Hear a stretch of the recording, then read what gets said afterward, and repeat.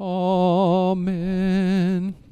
That's what we should start doing, is singing amen every time.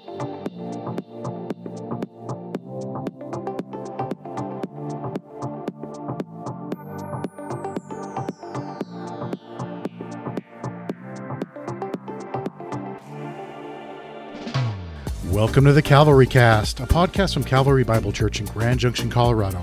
At Calvary, we exist for the glory of God, the good of His people, and the Great Commission. Testing, we okay? We are okay. All right. We are live.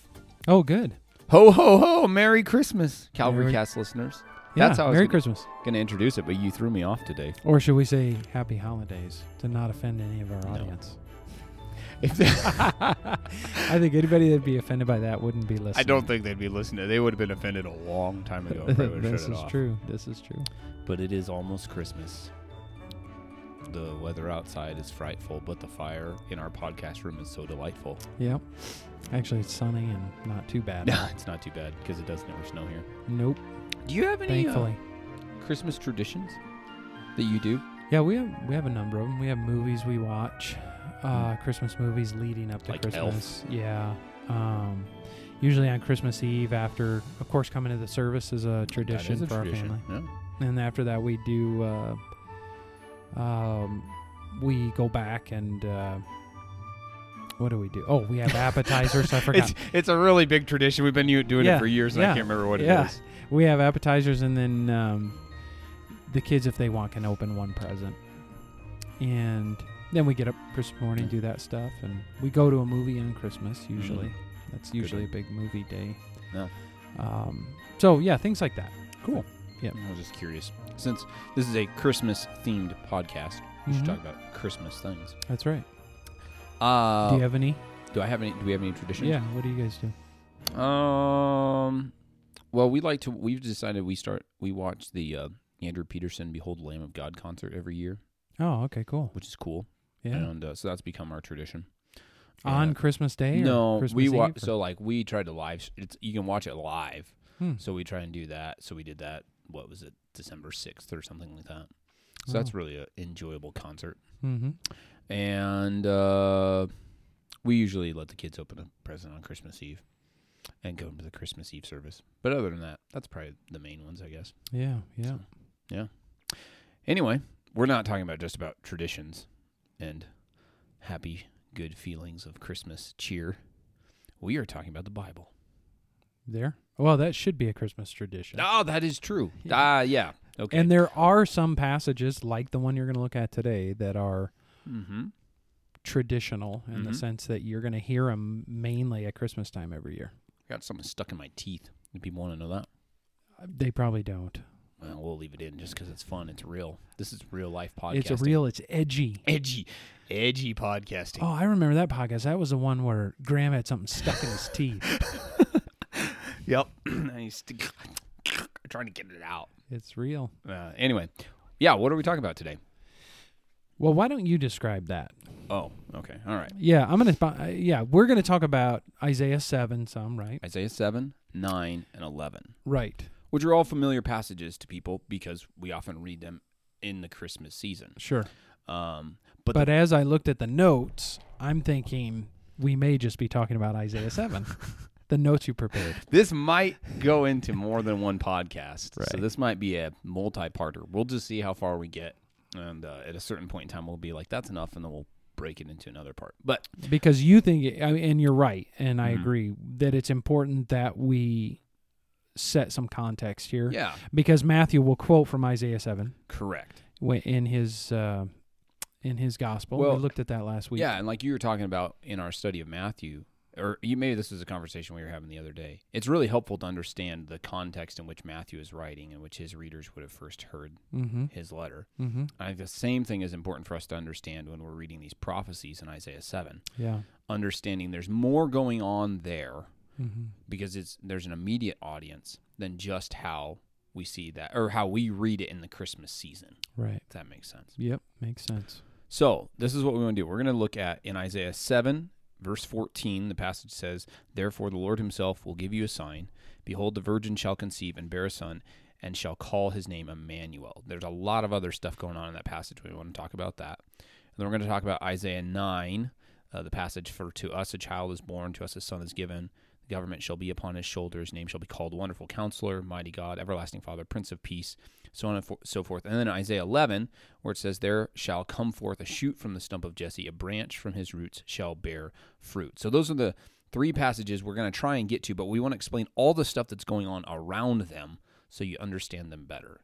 I would encourage you, if you're at home, and since this is Christmas break, and you're probably just sitting around in your pajamas watching Christmas movies, you shut that off and grab your Bible. And I think like as we walk, because one thing there's going to be a lot of like verses to reference for people, so it might be helpful if you have your Bible and you can just see this phrasing and such for yourself.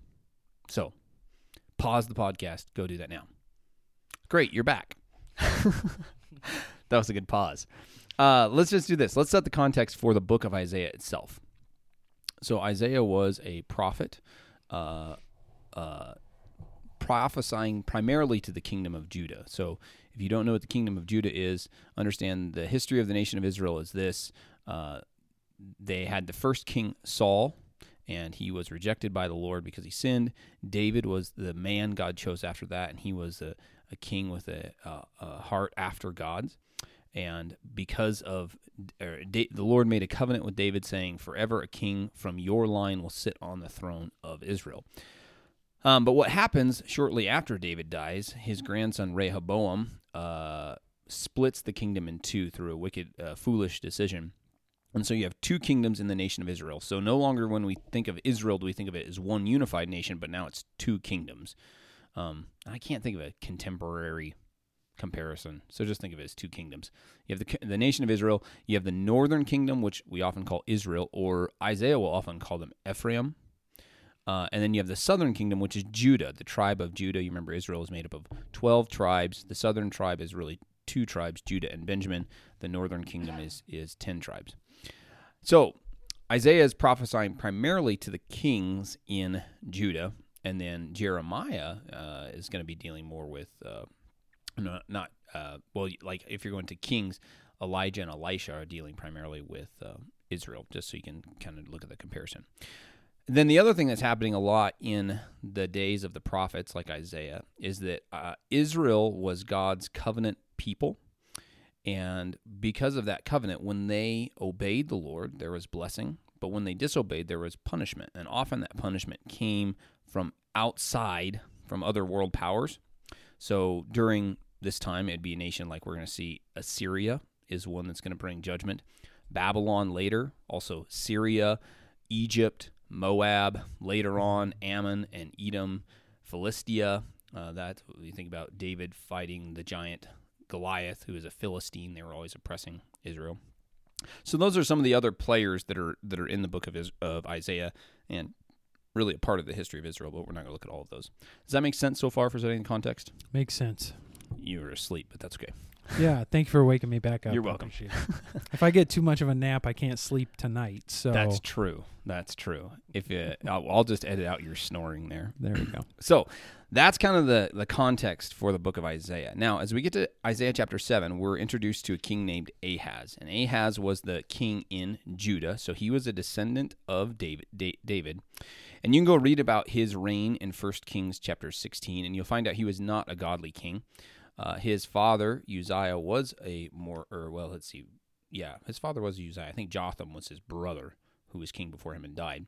But anyway, under his reign, the king of Syria, named Remaliah, makes an alliance with the king of Israel. Remember, they're the northern kingdom, and their king, Pekah.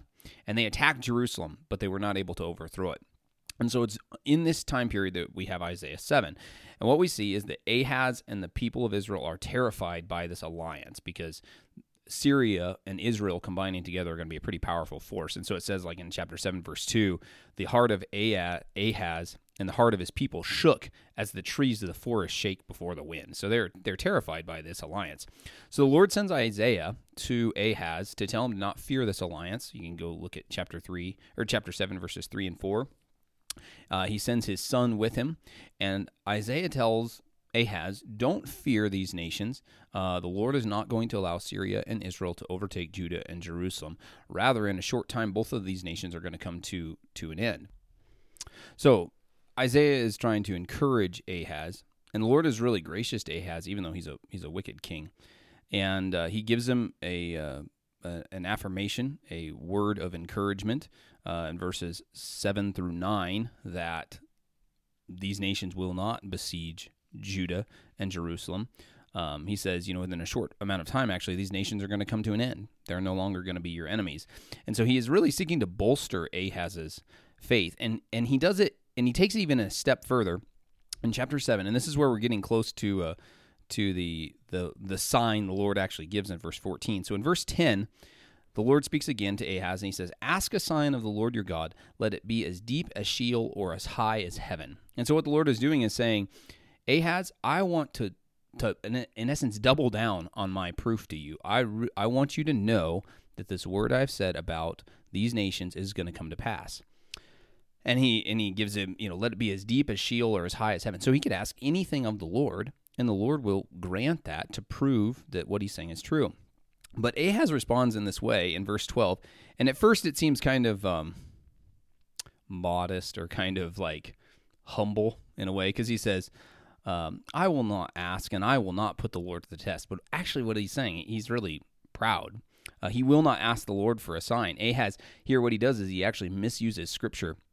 And back in Numbers and Deuteronomy, the Lord had disciplined Israel for putting him to the test when they came out of Egypt.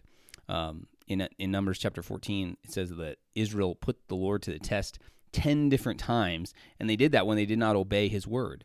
They didn't believe what he said. They looked for more and more signs to prove that what he had said would come to pass, that he would be faithful to his word, even when he had over and over shown how faithful he was. So Ahaz kind of feigns at this humility, but that's all he's doing. He's just feigning at it.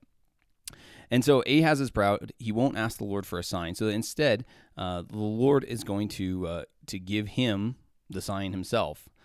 Verse 13, he says this to Ahaz, "Hear then, O house of David, is it too little for you to weary men that you weary my God also?" And so what the Lord is saying is you're not just rejecting the word of a man, like the prophet Isaiah, but you're rejecting the word of God. And so even in the Lord seeking to bolster Ahaz's faith, to remind him that he has not abandoned the nation of Israel, Ahaz is proud and rejects this offer to get another sign from the Lord. So the Lord gives him a sign in chapter 7, verse 14, and this is the passage we're also familiar with, when he says, "Therefore the Lord himself will give you a sign. Behold, the virgin shall conceive and bear a son, and shall call his name Emmanuel." Now, we know that prophecy wasn't fully fulfilled in Ahaz's day, because Matthew, as we're going to see in Matthew chapter 1, says that this is fulfilled in the birth of Christ. But I do want to just make a few other notes about this passage, because as you go on, you're going to read in verse 15, "He shall eat curds and honey when he knows how to refuse the evil and choose the good. For before the boy knows how to refuse the evil and choose the good, the land whose two kings you dread will be deserted. The Lord will bring upon you and upon your people and upon your father's house such days as have not come since the day that Ephraim departed from Judah, the king of Assyria." And so you might read that, and that might seem a little bit confusing. And what we see is that there is a birth of a boy. I'm not entirely sure who it is. I think it could be Isaiah's son, Maher-shalal-Hash-Baz, which is a fantastic Hey, wow, that was really good. Yeah. Right? Yeah. So if you're looking for a child's name out there, Maher-shalal-Hash-Baz. Yeah, think about that. Ponder that, because that might be a good name. That could be a good one. Yeah. It's like 4 names, and then if you gave that child a middle name, like Maher-shalal-Hash-Baz Charlie Parker. There you go. That would be I'm going to great. recommend that. Jenna, if you're listening, I think that'd be a good one if we ever have a 4th child. But anyway, so whoever this child is that's born is a partial fulfillment in a sense, because it's a type, right? It's not the complete fulfillment of Emmanuel, because, again, the New Testament helps us understand that Jesus is the full fulfillment of that child. But whoever this child is that's born, the deliverance that Ahaz is seeking for is not going to come during that child's birth, is what Isaiah is trying to happen. Because while this child is still a boy, Syria and Israel will fall. The two kings you dread will be deserted, he says. And the kingdom of Israel will be taken into captivity by the king of Assyria, which you can go read in 2 Kings 17. So this prophecy to Ahaz is one of a future deliverance.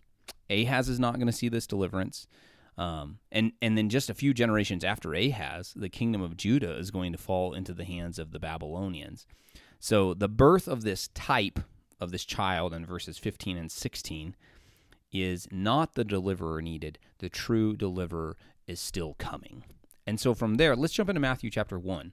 And you had some thoughts, or are there thoughts on the things that I brought out here, or clarification? Well, the connection then is in Matthew 1, when the angel comes to Joseph in a dream and says to him, Joseph, son of David, do not fear to take Mary as your wife, for that which is conceived in her is from the Holy Spirit. She will bear a son, and you shall call his name Jesus, for he will save his people from their sins. All this took place to fulfill what the Lord had spoken by the prophet.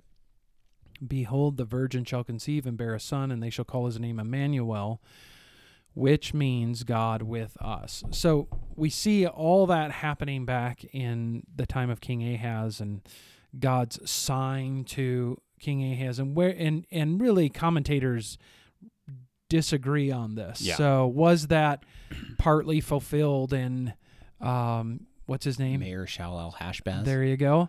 Or someone else at that time, or whatever. There is a lot of mystery surrounding it. And ultimately, you think about it, there probably was among the Jewish rabbis as well for centuries. Like, where is this? What is this? Where was this sign fulfilled? What is...